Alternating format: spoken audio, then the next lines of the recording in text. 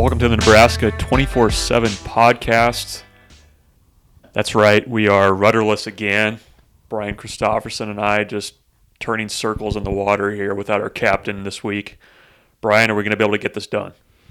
At least we have all our fingers. I see that you didn't blow anything off last night on the 4th. I didn't. I also appreciated the well-timed thunderstorm at about 10 p.m. last night. Yeah. I don't want to say I'm the guy looking outside through my curtains, just kind of glaring at people, but I'm close to that.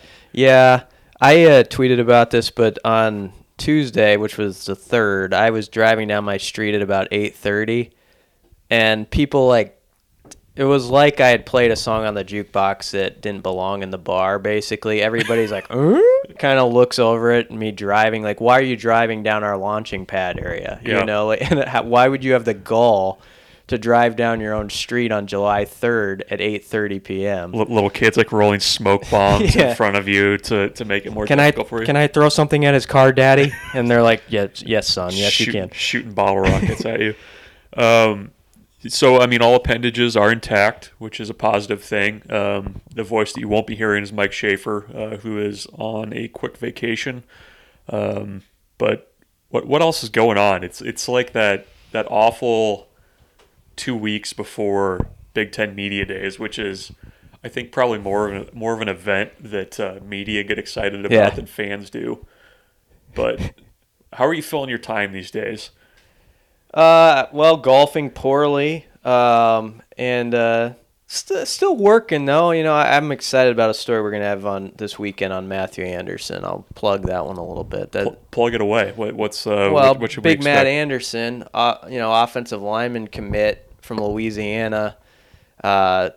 Great story. A few of the details have been written about, but I think there's a lot more there, and had an unbelievable relationship with his mom, who passed away from cancer, and he's very candid about going through that, and I think a lot of people are going to relate to the story that have been through stuff like that. And so he's a pretty strong kid at that age to be able to speak about a subject that just hit him like that, where his mom died just this past February. Nice. And that's this weekend you're looking at dropping that? We're going to drop it this weekend. All right. Mark it down. So be sure to check that out at nebraska.247sports.com. Husker 24/7 if you don't want to type that much. Yeah. That's what I do. Yeah, I do that too. So some news happened this past week to kind of break up the monotony. Probably the biggest piece of news, Nebraska picked up a commitment from Jamie Nance, a athlete recruited as a wide receiver out of Blanchard, Oklahoma. Had unofficially visited for Nebraska's, they're not calling it Big Red Weekend. It was a barbecue, Big Red barbecue. It's kind of informal. Yeah, just kind of a drop-in. Yeah. Pick up a barbecue sandwich, maybe walk around and try on some jerseys. Are you required to bring some chips or some a tray of a fruit tray or something? You think if a recruit showed up with chips and salsa for us is nah, this isn't our guy. Or is that there's the NCAA would crack down on that somehow? Yeah. These guys can't be providing their own potato salad. Yeah, there's something wrong with I'm just glad that apparently we're allowed to feed the recruits some barbecue and stuff, and that's not an ordeal with the NCAA. Yeah. So Jamie Nance brings a good side dish, commits a couple days later to Nebraska. Was a kid that was wanted by Notre Dame, had officially visited TCU, and the name of the game, as it kind of has been with a lot of Nebraska's commits since Scott Frost has taken over, is speed. This is a 10.6 guy on the track. He also long jumped 23 feet this past spring, which I understand is pretty good if you're not into track. And, a potential wide receiver that can take the top off of defense. You talked to him after he committed when he was kind of feeling the full effects of the Nebraska media wave washing over him. But what was kind of your takeaways from that conversation?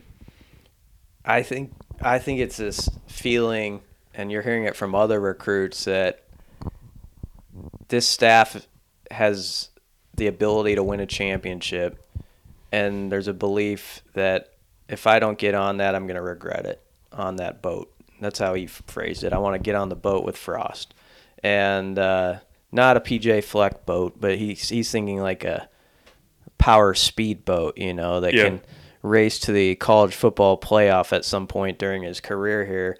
And it feels like various recruits have that in mind. They're doing the calculation like, okay, these guys went 12-0 at Central Florida. I bet you they can do pretty good at a place like Nebraska with all those resources. After I popped on that campus and saw all that they have to work with, why wouldn't that coaching staff be able to get me and my guys to the promised land too? And so, I guess we wondered back in December how much would Frost's staff take advantage of the UCF success, and I think that's been always there throughout this recruiting process of the 2019 class with kids, where that's so fresh in their minds what happened at UCF that it's now working to Nebraska's advantage, probably the way the staff hoped it would. It's interesting. You mentioned the UCF stuff. You still get a lot of recruits even talking about what Scott Frost did at Oregon. I mean, that's been the thing that surprised me a little bit is, obviously Oregon is a flashy program. It's still a brand that resonates a lot with kids. But, I think Scott Frost, whether he's intended to or not, and whether Nebraska's assistants have intended to or not, there's still a really strong connection with what they did at Oregon under Chip Kelly with Scott Frost and as their offensive coordinator that really is resonating with these kids as well. And, it's always fascinating to me when you have a coaching change too, because you have a very small window, I think, where you can sell that kind of get in the door now while you can, because this thing's going to take off, because you find out pretty quickly that first year, I think, whether or not it's going to take off. And then, you see programs like Tennessee have done it with, every coaching change they've had where, they've sold that opportunity. It hasn't worked out. I think, Mike Riley did it a little bit as well with Nebraska, in the short amount of time that he was there. And, that's always been the missing part of it to me is at Nebraska, can you finally match up the success on the field with what you're kind of selling on the recruiting show? Because it really hasn't to this point. Yeah. And Nebraska might go say they go like 7-6 this year, which would, if the style of football is a certain way, people around here would nod their heads and say that's not bad. But it's not as fresh to recruits in that. Suddenly they saw you go 7-6, and if you're an 18-year-old, you don't always process like, oh, they're building. Some do, but that's the advantage of this year in particular is right now. At this very moment, the now thing is you were 12-0, and that's huge. And you talk about Oregon, and kids talking about Oregon. When I think of great programs in college football, like when I think of Alabama and Ohio State, yeah, they're going to have a star player or two. Like they'll have their J.T. Barrett or somebody that everybody recognizes. But Alabama to me is kind of faceless in a way. It's the Borg. Yeah, it's just like robot. Like this guy leaves, and then somebody else that you're like, oh, what's his name? And he's also a great defensive tackle. Mm-hmm. Oregon, when Frost was there, was always that way to me. Yes, there was like your Mariota and an occasional running back who you would know, but then you'd watch them when they're scoring 55 points on somebody, and there'd be all these little wide receivers, and you're like, who is that? They'd have like 6 or 7 guys getting in the end zone. And so if you're a guy like Jamie Nance, you're probably looking at what they're doing recruiting, and you're seeing how that maybe matches up. Nebraska's stacking up all these athletes that are kind of a similar size that are just speedsters, and they're gonna give opponents so many different guys they have to defend that at some point it just becomes difficult or impossible. Yeah, and even I think they're getting a lot of boost off of guys like DeAnthony Thomas, who was great at Oregon, but I don't know that you would put him in the pantheon of great college football players from the last decade. Maybe, but that's been a guy that's been mentioned a lot, and I think it's just been pretty impressive with how they've been able to translate what they've done in the past to now, because it just doesn't always really resonate with guys. What I liked most about Nance's thing, and I think had to encourage Nebraska fans, is he went to the Lincoln, and then the very next day was in Notre Dame. Mm-hmm. And, I mean, everybody knows the mystique of Notre Dame, and you're seeing Touchdown Jesus, and you're hitting the play like a champion today sign and all that stuff. There's a picture of him in our database of him hitting that Notre Dame sign, and then, he leaves that a day later and is like, Nebraska's more what I need, And so that's a pretty nice win when you get it's just one kid, but he saw two of the blue blood programs in college football head-to-head over a 2-day span, and he picked Nebraska. Yeah, and the coming off an official visit to TCU, which has a lot of momentum down there, is turning into a big name for recruits in Oklahoma and Texas. So definitely a big win for Nebraska, and even more speed. Where do we go now? I mean, that was the news du jour. That was the news. Well, we could talk about the old. Let's get into the schedule a little bit. Yeah? Yeah, let's talk Nebraska's schedule. Okay. Because I did some homework on it, and it was good for me. It was educational to go through, and I did a schedule difficulty rankings for Nebraska 12 through 1, but also was able to learn, kind of refresh myself what everybody's got coming back, and so. What was your biggest takeaway besides just really honing in on Troy and Akron? Okay, here's my biggest takeaway. I put the schedule almost into 4 categories. Okay, Akron and Illinois are a category. They're the games I'd say they're Nebraska's, unless they just have the worst day imaginable and turn it over 8 times like they did against Iowa State. I don't know exactly what Nebraska has to this table or will bring to the table, but I think they'll bring enough salsa to beat Akron and Illinois. They're not going to throw a couple pick sixes, maybe bounce one off of somebody's helmet. I just don't see losses there. Okay, so that's one category. Then the second category, which is almost to me like the most important part of the Nebraska season, and I wrote about this, is the ones I ranked 10 through 7. Minnesota at 10, Colorado at 9, Troy at 8, Purdue at 7 on my schedule difficulty rankings. Minnesota, Colorado, Troy, Purdue, I think are those 4 home games where when we talk about like the over-under on Nebraska's season, are they going to win more than 5.5 games? Are they going to blow past that? Look at those 4 games. If I were a gambling man, those are the 4 games where I would have all my hopes attached to whatever I'm betting on. Because if Nebraska goes 4-0 in those games and can take care of those business where you'd say, yeah, I'd maybe favor Nebraska, but it's a little scary. There's a little bend to that putt. I don't know if they'll make it.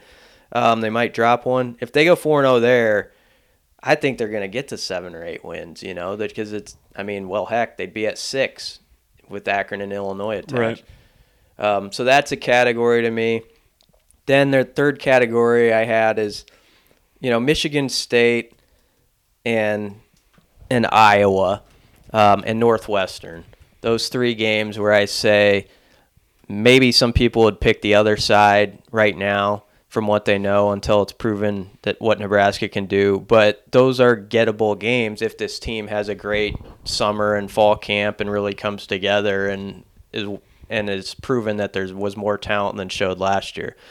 And then the fourth category is kind of almost like the house money games, like if they do well in the others, but then you threw in a win over either Michigan, Wisconsin, or Ohio State, people would just lose their minds about it, and we could start working on the Scott Frost statue, So I'm intrigued by the third category that you had there. It's interesting that you put Northwestern in that group, because I view that game as, I would almost put the Northwestern game in the second category, where that game to me, and I don't know if it's just the regular July devaluing of what Pat Fitzgerald has done. I mean, yeah, Fitz. I like Fitz. Fitz seems like a good guy. Go Cats. But I don't see it. That it doesn't. I'm almost more afraid of that game if it's played in Lincoln than I am it being played up there. Yeah. It's Nebraska is undefeated there Right. at Ryan Field. Now there've been some close ones. They all have been. Except for, I mean, There was a year or two Nebraska pulled away. 2 years ago, Nebraska, they were losing at half, I think, but they beat them 24-13 in a game that was really forgettable. yeah. Well, under then Mike there's Riley. the night game up there where Terrell Newby, basically dropped 2 touchdowns or fumbled 2 Yeah. touchdowns. Yeah, that one should have been way more lopsided even than it was. But Nebraska does feel at home there in part because they have more fans. Right. And especially this year, I think how much red is going to be in that stadium this year with Right. Scott Frost, and it's pretty early in the season, I believe. It's right? it's a October 13th, Yeah, 11 a.m. yeah, kickoff. people are It's the gonna- Big Ten special. Okay. That's the first time Nebraska's playing at 11 out there, I believe. Yes. They did play one afternoon. They played there at 2:30 the one year when Nebraska rallied late and won 29-28. The Tariq Allen's finest moment as a Yep. Husker, I believe. Yep, and then Ben Cotton caught the winning touchdown. Quincy and Nunwa had a big fourth quarter. Mm-hmm. And Nebraska was on their way to a 6-game winning streak Yeah. before getting pummeled in Indianapolis. But that game is the one that I would say, I think Nebraska's got a decent chance at pulling that one out, even though nationally the perspective is that Pat Fitzgerald, because of this new practice facility, is probably going to win the national championship this year. I think it's a toss-up game. Yeah. Yeah.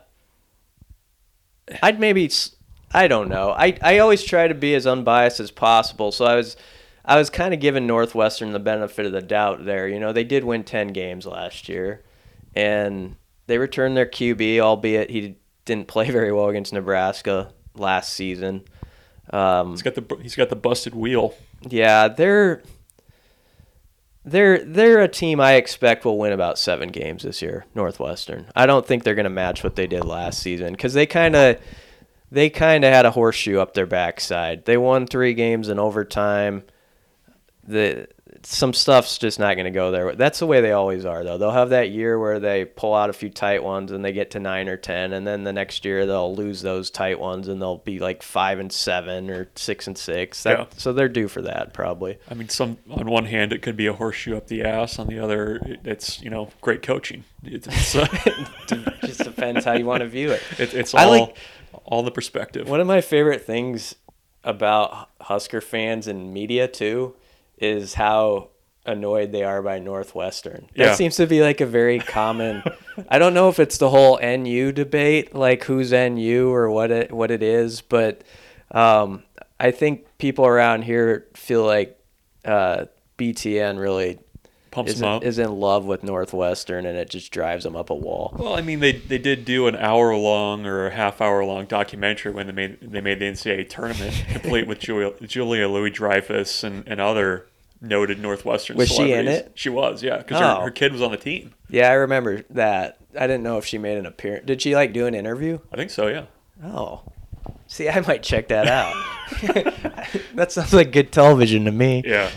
So you've landed on Ohio State being the toughest game that Nebraska is going to face. Debatable, but I mean, they haven't punted against Nebraska since 2012. that's kind of what's tipped it their way. That's a good place to start usually. Give me the game for Nebraska that you think is the sneaky toughest game, and a game that you think that Nebraska has the best chance of winning where they're probably not going to be favored. Sneaky toughest game. Everybody's going to say Troy. I don't think it's that sneaky because everybody's saying Troy. Yeah. That's going to, by the time Troy shows up to Lincoln, that's going to be, how they're going to be. Sure. We're going to think they're like the Patriots. So I wouldn't say them. I think Purdue is going to be a dogfight. I think Jeff Brom will do a good job and maybe get them back to 6 or 7 wins again, and I anticipate that being a hard-fought game. Colorado, I'll answer Colorado just because it's week 2. Nebraska will still be figuring themselves out, and we don't know exactly what Colorado is going to bring yet. I mean, they could be really bad. They could be a 7-win team. So I think that will be I expect that to be a 4-quarter game. I don't know. I mean, it feels like there's going to be a lot of 4-quarter games. I mean, I know that the offense is kind of set up to score quickly, but it just feels like the games that are in kind of that third category that you described that are going to be or the second category that are so key for what Nebraska is going to do ultimately this year. I mean, a lot of those games just seem like, it's going to be a one possession deal. Yeah. Probably changing on, going one way or the other based on a turnover or something like that. Right. And this isn't a sneaky game, but I had Iowa at 4, which I think some people would rate them maybe a notch or two lower. But I think that game, more than anything else, is the game that will tell us, like, how much they got really done with strength and conditioning. Like, if you wanted to, like, give a test for Zach Duval, like, how'd you do? It's going to be basically, I think I wrote it, the before and after pictures, like when someone's trying to get in shape. Last year, the before picture would have been Nebraska in November, where they were just getting beat up by everybody. Guys it felt like we're limping off the field every 3 plays against Iowa. And they got steamrolled against a Hawkeye team that had a bad offensive line. That wasn't even a good Iowa offense, really. But yet, Iowa has that smash mouth style where they're going to test Nebraska's physicality on a cold day in November. And I think that game, how healthy is Nebraska? How much do they stand up to a challenge like that where it's just basically an arm wrestling contest? That one to me is as interesting as anything. Yeah, and you're going to be coming off of a short week, having just played Michigan State, who's going to be a pretty physical team, I think, as well. Yeah, I think one of the questions you mentioned was, what's your sneaky game Nebraska could get?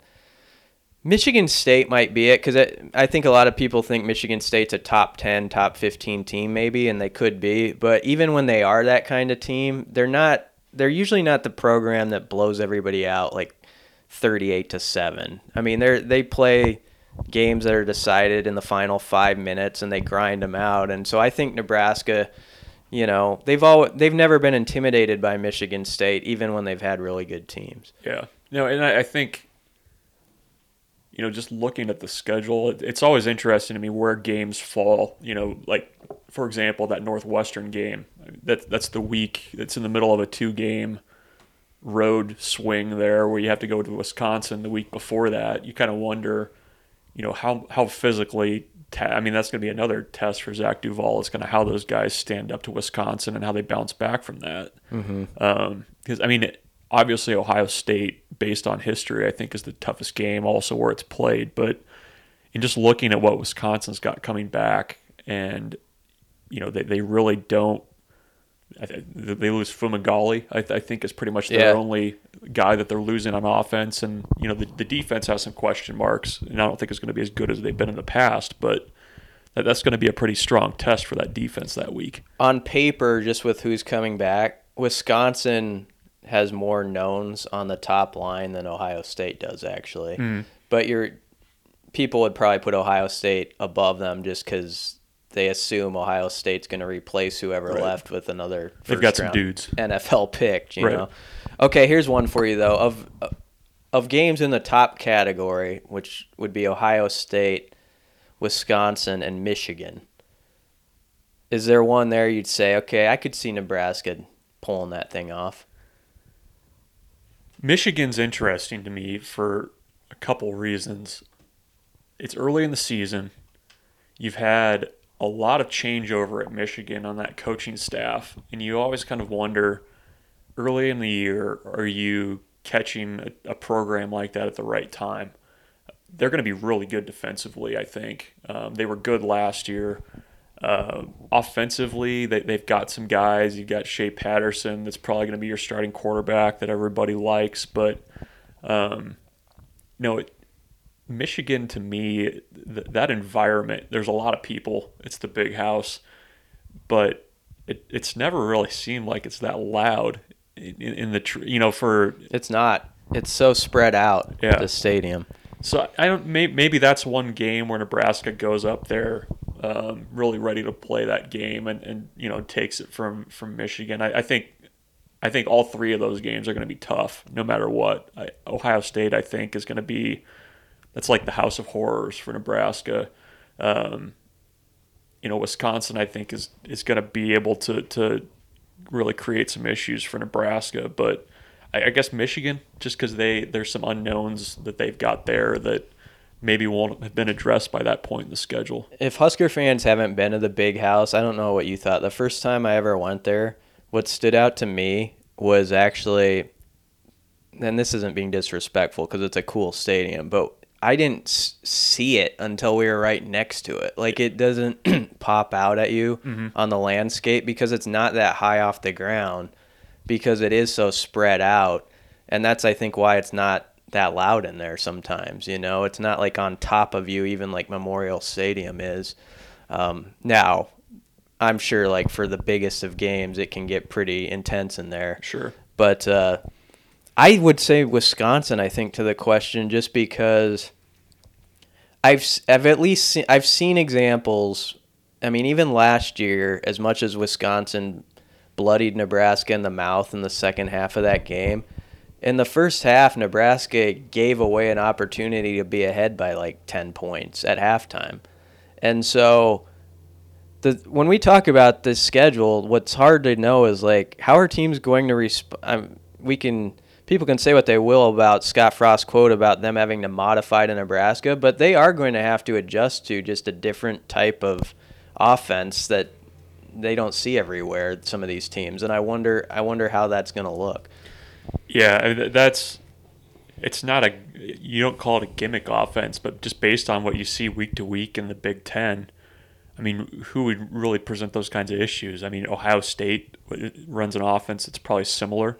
Mm-hmm. Penn State, maybe. I mean, they do a little bit with the quarterback run game, but I mean, it's pretty, especially in the West, for kind of how they do things. It's pretty unique. Yeah, that's where it makes it hard to predict Nebraska. You don't know how quickly is Nebraska's quarterback, whoever wins the job, going to rise to the level where he's just a problem for defenses. Can that happen this year, or is that a year away?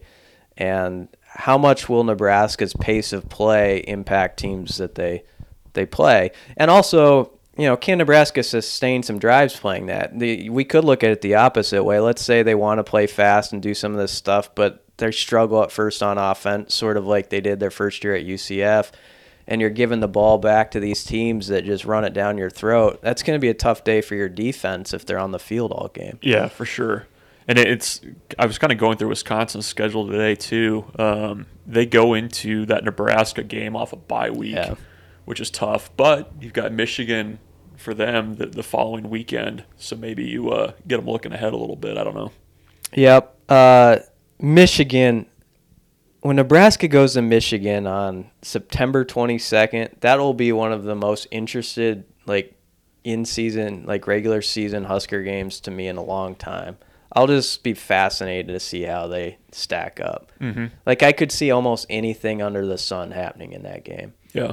Well, and I think that'll be a good test, really, for where this team is at mentally. Because, I mean, that's the type of game that, across coaching staffs that Nebraska really hasn't gone in and played particularly well in those types of settings against that type of opponent. So, I mean, that's where things have to turn around for Scott Frost and the staff. Here's a question for you to lead us into our other subject we were going to hit on. Okay. Who will be Nebraska's main running back that day, and who will be the guy second behind him? I feel like for the Michigan game, I think it'll be Greg Bell is going to be your main guy. The guy behind him, I have no idea. Yeah. I mean, I think that Greg Bell, based on what he showed in the spring and the fact that he was very much targeted for this offense, is going to be the guy. Who fills in behind him? I have no idea. Who do you think it's going to be? I have a feeling a guy like Mikhail Wilbon is going to have a say in things. I don't know. There's kind of this competition between Mikhail and Devine. I feel like one of those guys is going to get used, and then the other one maybe drifts into the background and you don't hear much about. And I guess I would pick McHale, and I always hate to do that to Devine because the thing with Ozigbo is he'll get counted out, and then he'll pop up and have a game or a run where you're like, oh, that was pretty good. Right. You know, he's kind of that guy. And so if he had a camp where he was just in great shape and he was giving those sort of runs all the time, who knows? I mean, maybe he knocks down that door and is that second guy. Jalen Bradley interests me, but I don't know where to put him yet. And then we don't know yet on Maurice Washington. I kind of am not including him in the thought process just yet. But I agree with you. Greg Bell's the top guy, and I don't think that's based off just the media wanting this, just throwing that out there. I think all the clues have been there. I think the way the coaches talked in the spring and Frost talked about him, and then he was on the Red offense with the number one team during the spring game. Right. Does Miles Jones have a say in that for you? Oh, definitely. I mean, I've probably hit the Miles Jones train as much as anybody, and now what I don't know is how that breaks down between receiver and running back, like where those reps are at. But he definitely seems like a guy. I've always kind of based it off on signing day. Ryan Held was telling a group of fans, like, yeah, he's a guy we'd expect to play right away. So they've made no bones about it. They think he fits just like Otis Anderson did at UCF. Yeah, well, especially with the red shirt rule. I mean, he's a guy that they're going to give every chance, I think, in those first 4 games to show what he can do. The sidebar is, like, when you look at the stat sheet against Akron and Colorado, how many of those carries come from actual running backs? How many come from, like, Tyjon Lindsey, Miles Jones maybe lined up as a wide receiver? Stuff like that. That's what'll be one of those little. There's all sorts of those little sidebars though with this offense where you're curious like how the stats might look different than they have in the past and how we have to adjust our thinking about some things. Yeah, it's interesting when you're talking about Devine Ozigbo, and he's kind of had like an Amani Cross type career to him where Very like similar. He'll have these great games, disappear, and then I mean, you go back to the struggles that Nebraska had running the screen game the last 3 years. I mean, I thought Amani Cross, by and far, or not Amani Cross, sorry. Ozigbo was the best guy, as a receiver out of the backfield for Nebraska. And I think that's something that might work in his favor if he can show he can do it. But, I mean, I guess the football off the helmet probably wasn't his fault, but...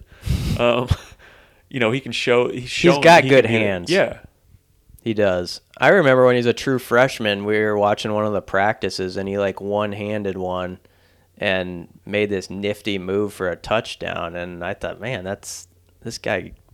He'll do some stuff sometimes where he'll tease you, and you'll be like, this guy needs to be on the field more.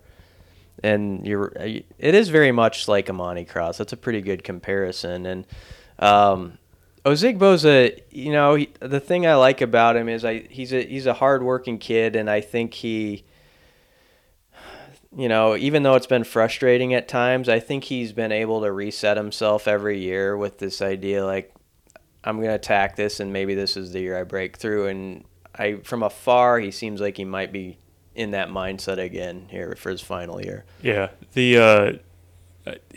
both he and Mikhail Wilbon, I think. I mean, I don't think I'm probably putting words in their mouth, but I don't know that they felt like they got a fair shake.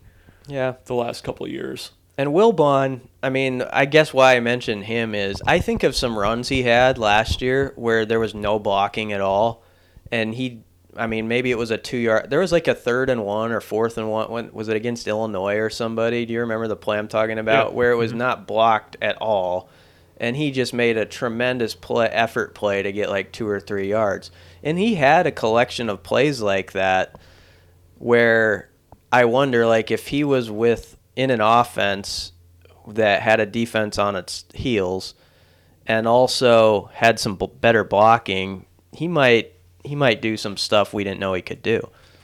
Do you think that the success of that group is what would you kind of put? I guess how would you weight it in what's going to work for them? Because you've got this core of running backs, you've got a lot of options there, and then on the other hand, you've got an offensive line that performed really poorly last year. I mean, that they need a bigger year. I mean, how much better do you think that line is going to be this year? Because I think that question will answer a lot of questions about the running backs.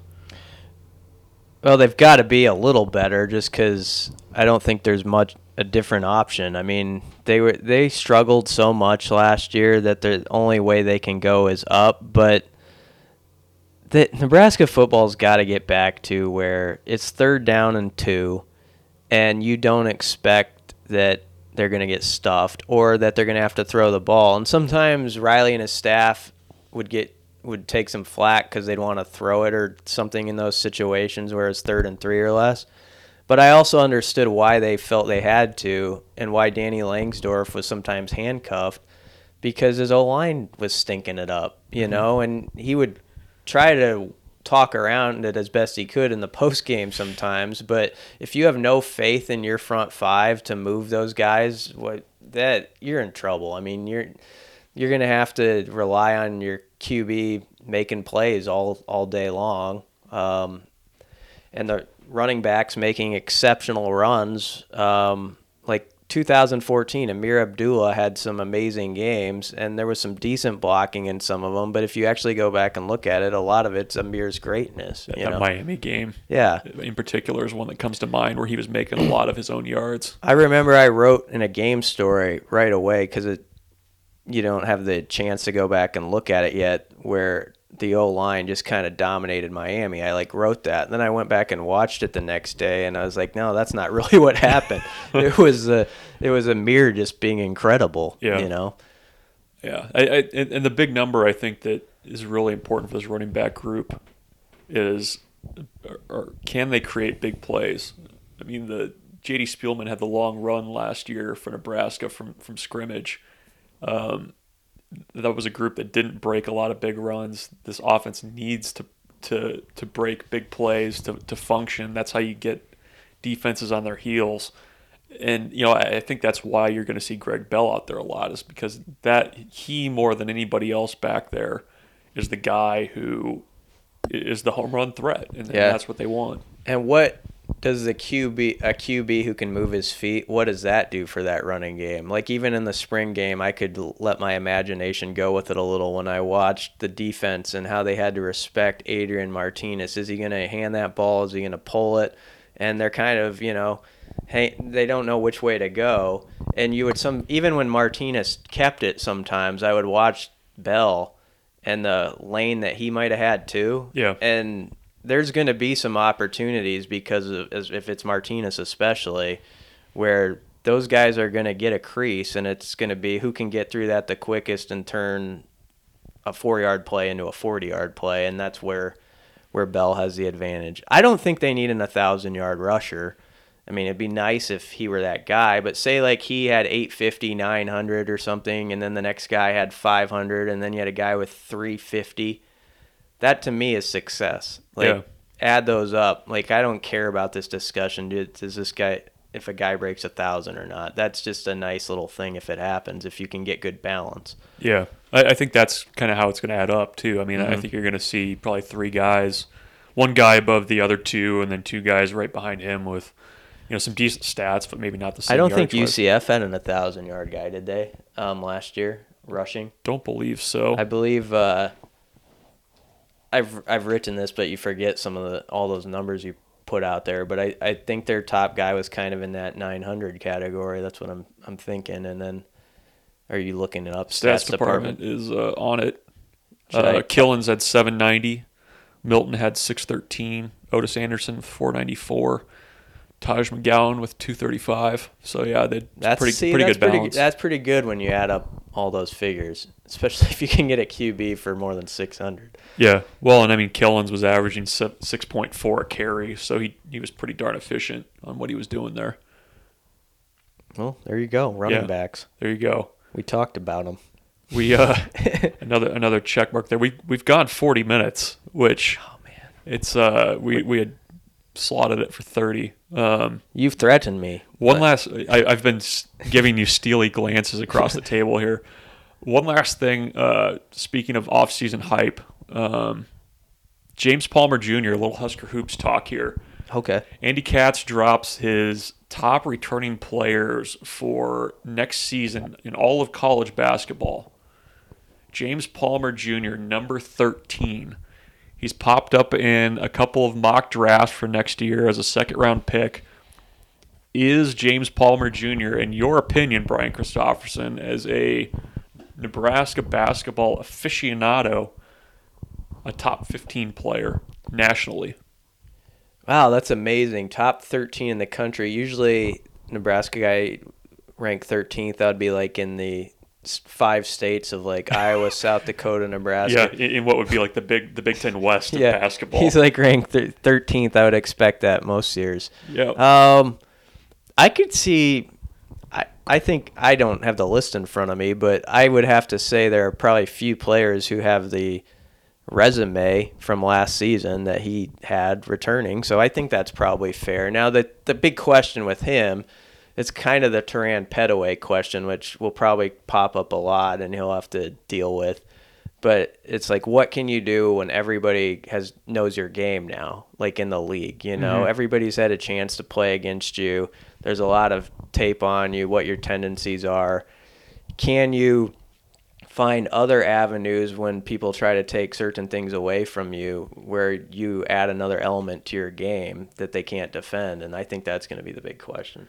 I think the thing that'll work well for him this year is you have a lot of other knowns on the team too. Yeah. Where, you know, it felt like when Petaway was there, you knew he was going to have to get you like 30 a night because, you know, you weren't going to get it from, you know, Walter Pitchford maybe would have given you 10. Siobhan Shields was there, but, you know, it just feels like there's enough guys in that group of, you know, Watson, Copeland, Roby, that, you know, it might actually open things a little bit more for Palmer this year too. Am I right? Okay, when Petaway was a junior, or the year he blew up, whatever year he was, Gallegos was a senior, right? Ray Gallegos, and then he was gone the next year? Yes. Okay. Why does that matter to me? I've always brought up Ray Gallegos. You're a big Ray guy, aren't you? Well, I am, because of what he represents, and I feel like Nebraska's lacked it, where whether Ray Gallegos was hot or not, he was a guy that other teams knew he could go on a run and hit 5 threes in a game or 6 threes, you know, once in a while. And they had to respect that. And so that just opened the whole floor up that one year for Petaway to get done what he wanted to do, driving the ball. I think that'll be big for Palmer too, is finding somebody who at least, you know, when he's standing behind the arc, the other team has to respect it a little bit. And if that's not there, it becomes a whole lot more cluttered in the lane and inside the arc, and I think it becomes a lot more difficult for Palmer. You think he gets picked in the draft next year? It's been 1999 since Nebraska had somebody picked. Vincent Hamilton. That's always tough to say because sometimes I feel like there's really good college players, but I don't feel like the NBA like sees them as playing in their league. Like, for instance, right now, James Palmer is a better college player than Isaiah Roby. Mm-hmm. But Roby, to probably NBA guys, looks like the better prospect for the future, right. You know? And maybe that'll turn to be true this year. So I guess I would say no would be my prediction. But if he blows up and meets the hype, I would think it would be hard to not at least pick a guy like that in the second round.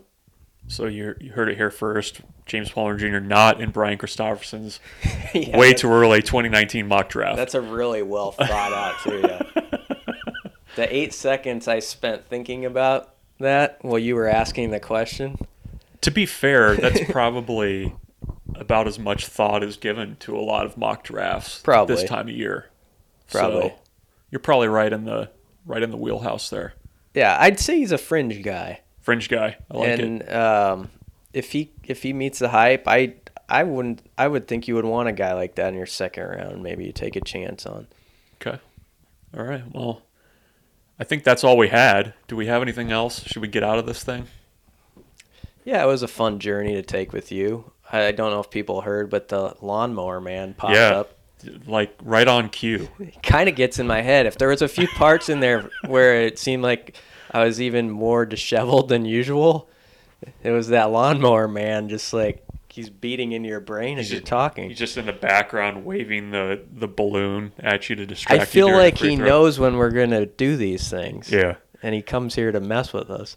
All right, so that's the podcast for the week. As always, check out everything on Nebraska247sports.com, Husker 24/7.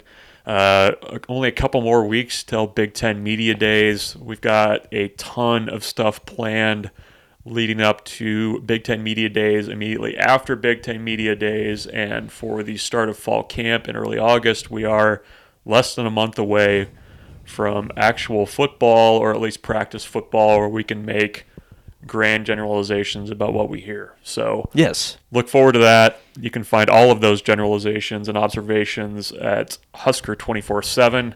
Hit us up there, and as always, subscribe to the podcast on iTunes, Stitcher, the Google Play Store. It's all over the place. Okay. So do it if you haven't. We'll get back with you next week with Mike Schaefer, Brian Christopherson, and myself.